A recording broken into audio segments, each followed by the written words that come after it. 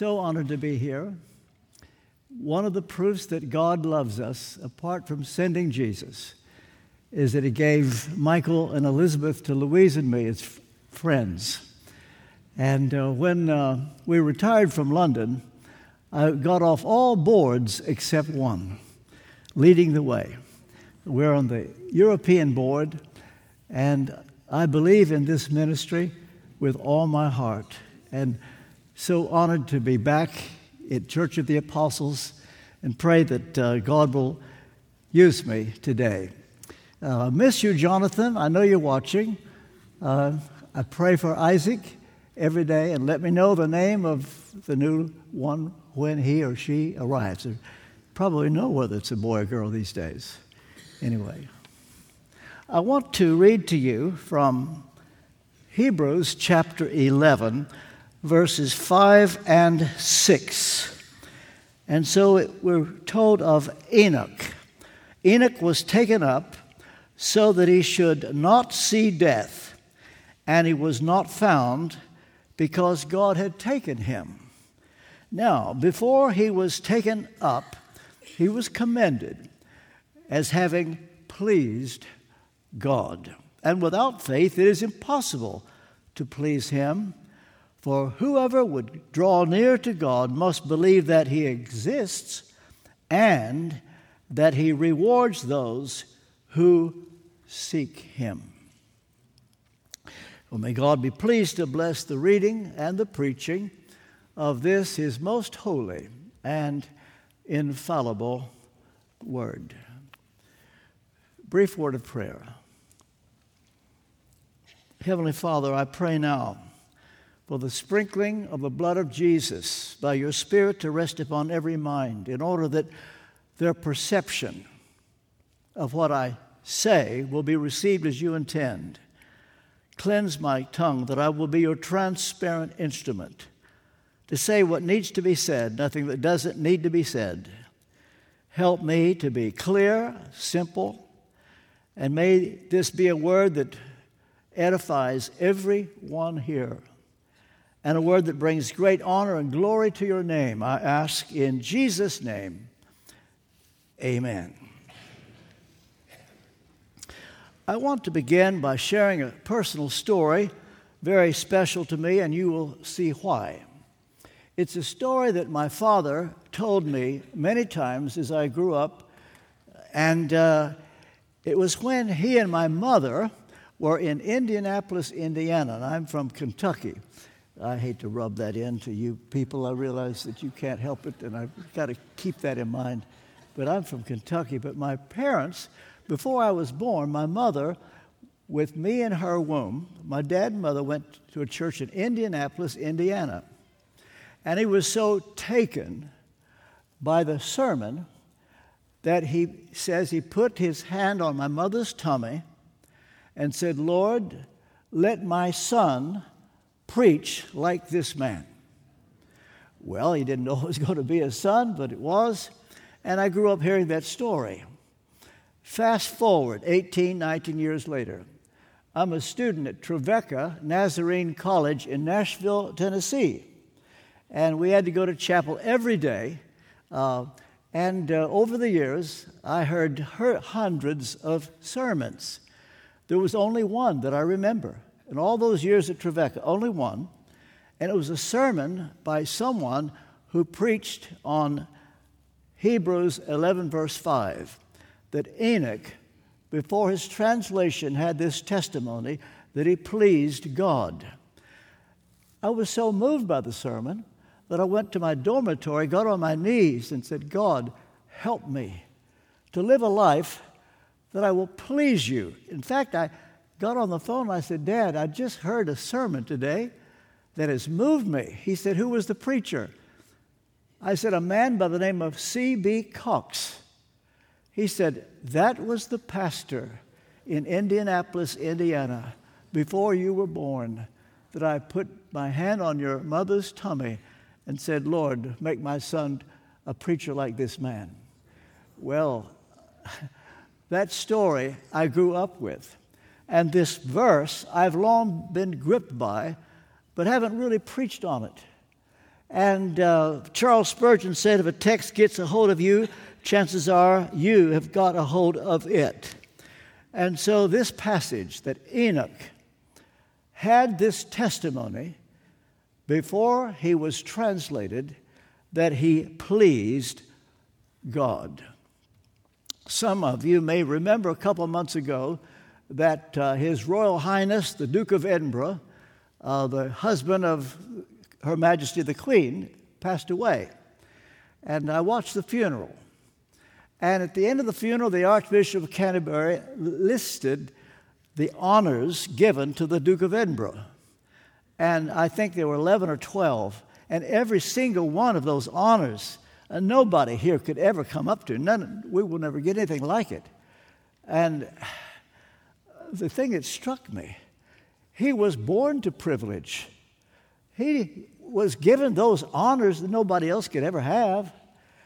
But it crossed my mind, I wonder if he thinks that that would help him in any way get to heaven. I don't know that he thought that. I wouldn't be surprised if he did. What I know is that this was regarded as so important. They were praising him for these honors. Then I thought of the Apostle Paul, and he referred to his own pedigree. Philippians chapter 3, verses 5 to 7, where Paul said, circumcised the 8th day of the people of Israel, of the tribe of Benjamin, a Hebrew of Hebrews, as to the law, blameless, but whatever, and as to zeal, persecuted the church, what I counted as loss, I now do that for the surpassing worth of knowing Christ, Jesus, my Lord.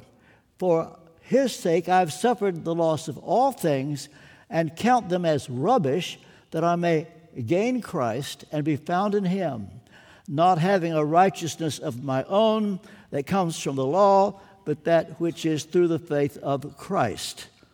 Well, Paul said, as for all these things, I count them rubbish. Rubbish. When you consider honors of the world, what honor would you like to receive? I think of the Olympics at this moment, those that get a gold medal. What an honor.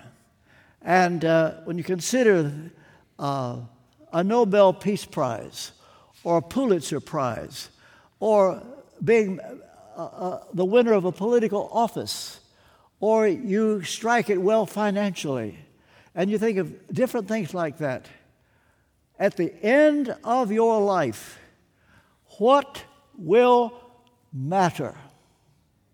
And I cannot think of anything more wonderful than this.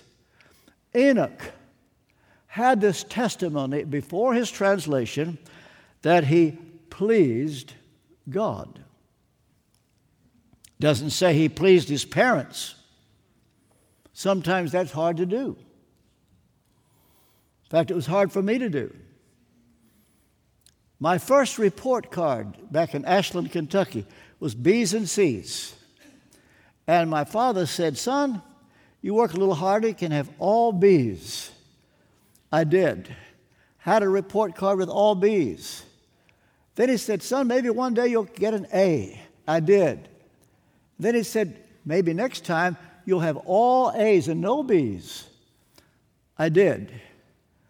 And then one day the report card had it all A's. But on my way home, I was dreading one thing. A bunch of those A's were A minuses. And what do you suppose my dad noticed? I could never come up to standard.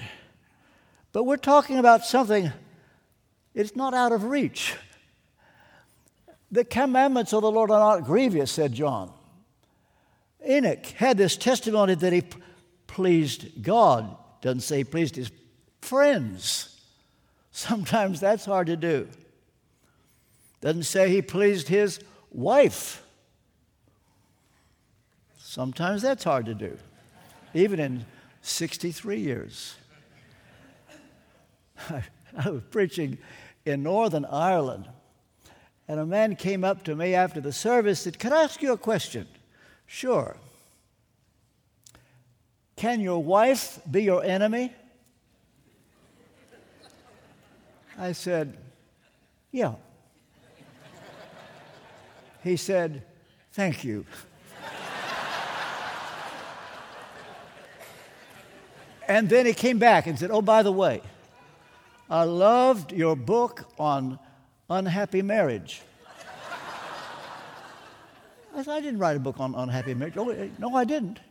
"You did." Then it hit me.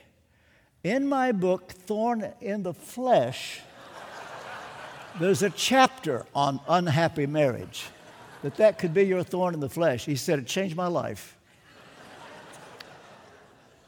We don't know that Enoch pleased his parents, his friends, his wife. Doesn't say he pleased his enemies. Do you know what it is to have an enemy? And you work overtime. What can I do? At Westminster Chapel, I had some enemies. One raised up of God,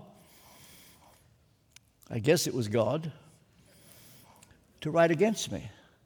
He would come to the service and take notes as I wrote, waiting for that unguarded comment. And if I would make a statement, "Oh, there you go, you got it, write that down." If you try to please people like that, in fact, you know what it is to have somebody jealous of you? Who can stand before jealousy? And as for Enoch, it doesn't even say he pleased himself. Romans 15:3, even Christ pleased not himself. But what it does say, he pleased God. The grandest and greatest thing that can ever be said about a human being. And yet, it's a possible thing. By the way, Hebrews 11 is that chapter. We call it the faith chapter in the Bible. People did what they did by faith. Abel, Enoch, Noah, Abraham, Isaac, Jacob, Joseph, Moses, Jephthah, on and on. They turned their world upside down by faith. But it's not a chapter telling you how to get to heaven. It's a chapter describing people who did great things by faith. And by the way, Hebrews is not written to convert people. In fact, Hebrews 11 is not telling you how to be saved. The writer assumes everybody he's writing to, they're already saved. Chapter 3, verse 1, he calls them holy brethren. So what's the purpose? Well, he wants them to come to a higher level of knowing God. He refers to entering God's rest, chapter 4. In chapter 6, there's that subtle hint, the possibility that as God swore an oath to Abraham, he might swear an oath to you. Abraham, when he was willing to sacrifice Isaac, which seemed to be unreasonable to ask, but because God said it, Abraham actually was ready to sacrifice Isaac. And sometimes God may ask you to do something that makes no sense at the time. And in the same way, Abraham did this. He walked with God. Enoch walked with God. 2 in the book of Genesis, it says they walked with God. Abraham was a friend of God. Enoch pleased God. And they did it by faith. It's not the way you get to heaven, but they came into this assurance. And so Hebrews 11 is trying to encourage you and me to have a greater relationship with God. By the way, there are 2 kinds of faith: saving faith and persistent faith. So saving faith is what enables you to be fit to go to heaven. Do you know for sure that if you were to die today, would you go to heaven? I ask you that. But then there's persistent faith. That's the kind of faith you have once you're converted. And persistent faith is what leads to a greater relationship with God. It's what will enable you to do what Enoch did. He pleased God. I so wish that as that preacher years ago at Trevecca preached on this text had the effect on me that I wanted to do that. Oh, I wish that somehow God would overrule everything I say and just speak with you and give you an ambition that has no natural explanation. But only God could do it. Only God could put a desire like that there. Or let me put this question to you. Which gives you more satisfaction? When God does things for you, when He pleases you, or when you please Him? Well, I think we'd all be honest and say we prefer that God pleases us. Sure. Answer our prayer. Give us the raise in pay. Give us that new friend, that breakthrough. Yes, we all want that. But I have been asking this question in recent years. Have you come to the place that you get satisfaction just knowing you please Him? You see, we're living in the me generation. We're living in the what's in it for me society. Most theology today in Bible colleges and seminary, it's anthropology. It's what's in it for me, what's in it for man. And nobody asks what's in it for God. I would urge you to ask that question and consider getting your satisfaction from knowing you're pleasing Him. You say, R.T., how can I do this? Faith. By faith, Enoch, he walked with God, he pleased God. Faith. And that's it. You see, the only time ever that you have to please God is while you are alive. You can't do that after you get to heaven. You will not need faith in heaven. Everything will be clear. Everything will be real. But it's at this moment, this side of the judgment seat of Christ, that it's handed to you on a silver platter. You will not always have this opportunity just to please God. And verse 6 says, without faith, it's impossible to please Him. And this is what it's asking of you. Well, what does the writer say? Well, you believe that He is, you believe that He's the rewarder of them that seek Him. But have you stopped to thank God for the privilege of faith? You will not always have this privilege. And when we stand before God at the judgment seat of Christ, we give an account of the things done while in the body. That means on this earth. You can't do it after you get to heaven. These are the moments. And to show your gratitude to God, not because you're trying to earn points to get to heaven. No, we get to heaven by sheer grace, by the blood of Jesus. But as a thank you. For the doctrine of sanctification is the doctrine of gratitude. We say thank you, not only by telling Him, but by living a life that honors Him. And so I ask you again, do you appreciate the privilege of faith? Well, the only way to please God is by faith. And then he mentions two things. The first may surprise you. I've thought about this a lot. Believe that He is. Well, I think, surely Christians don't need that. That's an assumption. You believe that He exists? Why would the writer bother to say, you must believe that He is, that He exists? I'll tell you why. Whenever there's a trial and of some severity and the devil comes in, he will immediately cause you to think, if there were a God, this wouldn't happen. It comes. You think, with this situation, God wouldn't let this happen. The devil comes right there. There's not a saint that doesn't have that thought. And that's why the writer says, well, these were discouraged Christians. These Hebrews, they were discouraged because friends were deserting the faith. Chapter 10, he says, don't give up the assembling of yourselves together as the manner of some is. These saints had not seen vindication. They thought the temple would fall by then.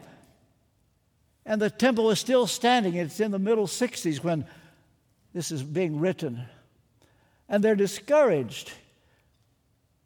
And this is why the writer says, he that comes to God must believe that he is. Whatever else, don't give up knowing he's there.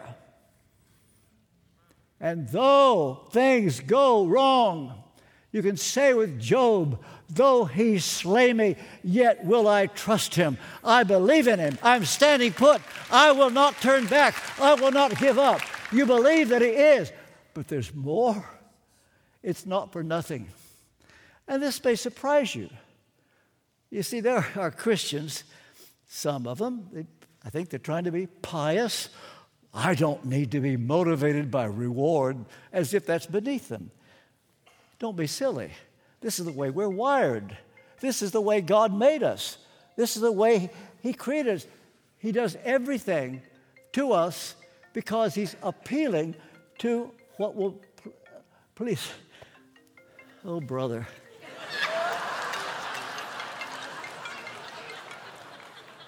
Who's here from Providence, Rhode Island? Here's a letter from O.S. Hawkins. He's coming here in 2 weeks. He's an old friend. Don't be surprised if he preaches on Enoch had this testimony that he pleased God. That's just like O.S. I've taught him all he knows.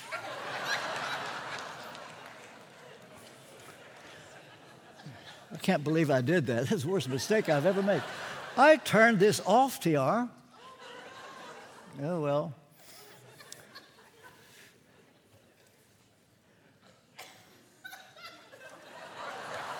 Thank you. Are you pleasing your husband?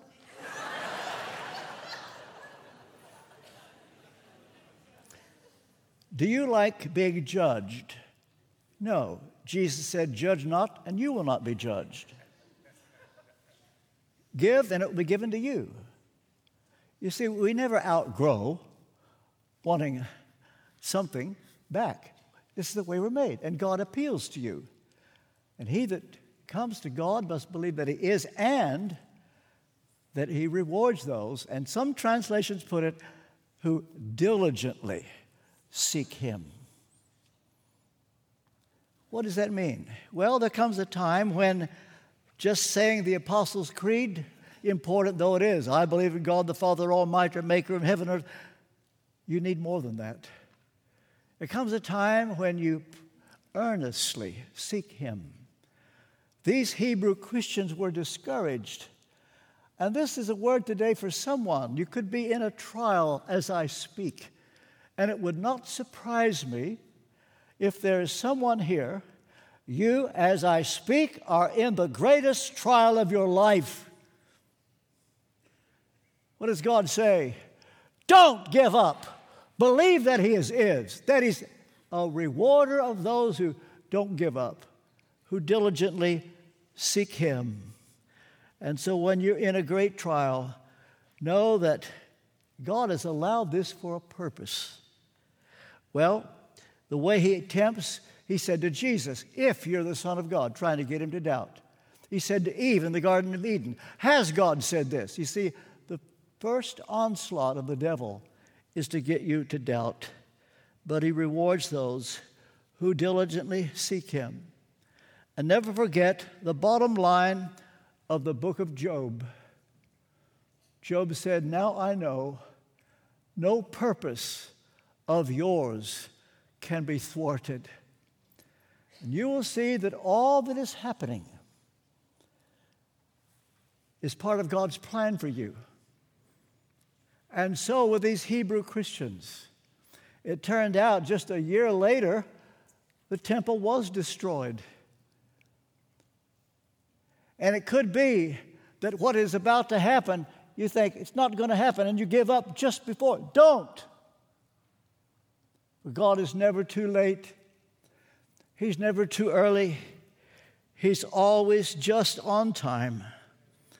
And so Enoch had this relationship with God. And I think, this is my speculation, that one day God looked at Enoch and said, Enoch, you know too much. Come up here with me.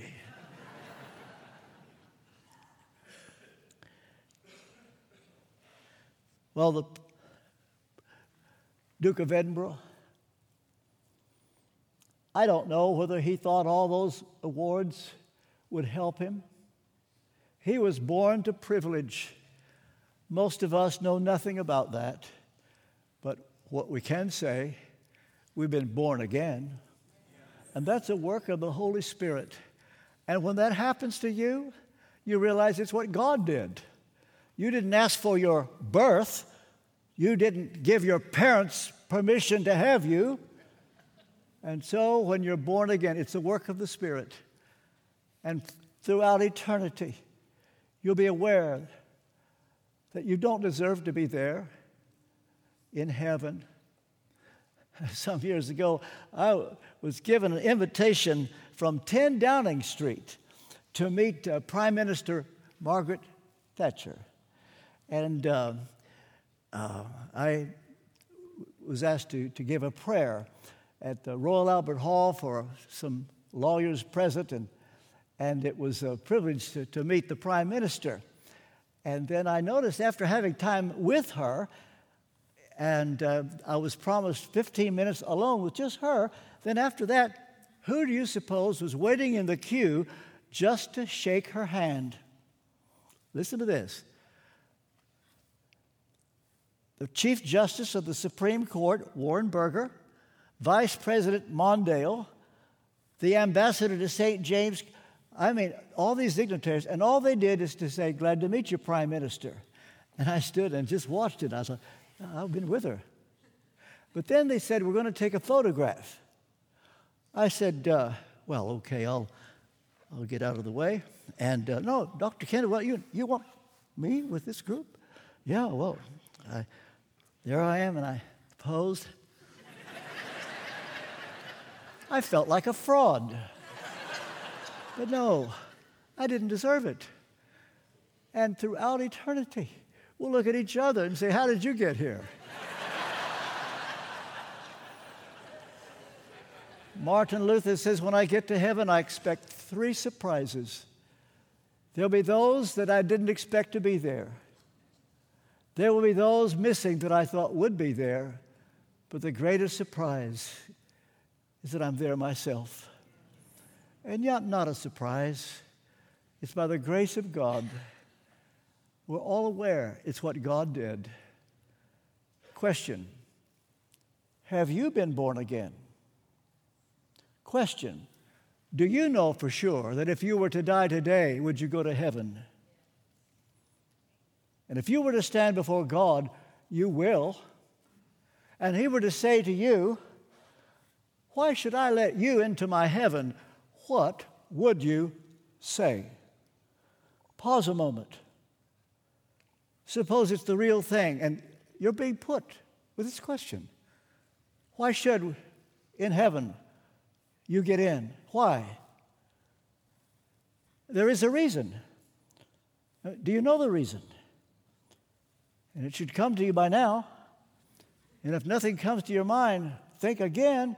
Or if you're beginning to say, well, I've tried to do this, I've tried to do that, I would say with all respect, no hope. I've got one hope of going to heaven, and I'm going to share a prayer with you. If you have any doubt, I want you to pray this prayer. You can pray it in your heart. You don't need to say it out loud. But if you need to pray it, say it now. Lord Jesus, I need you. Tell him. I want you. I know I'm a sinner, and I'm sorry for my sins. Wash my sins away by your blood. I welcome your Holy Spirit into my heart. And as best as I know how, I give you my life. Did you pray that prayer? Are you ashamed that you prayed that prayer? Why do you ask, RT? Well, Jesus said, if you're ashamed of me, I'll be ashamed of you. Jesus said, if you confess me before men, I'll confess you before my Father. I'm going to do something that I don't think I planned on this before I came, but I doubt you thought it would happen. But if you just prayed that prayer, I wonder, in the next 10 seconds, if you're unashamed of it, you'll just stand up. You say, in front of all these people? Yep. If you've just prayed that prayer, right now, stand to your feet.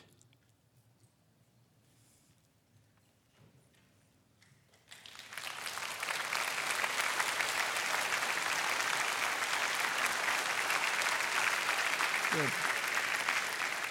Thank you. Thank you. In some cases, this may have been recommitment. But if you've never confessed Christ before or prayed a prayer like that before, guess what? You've just been born again.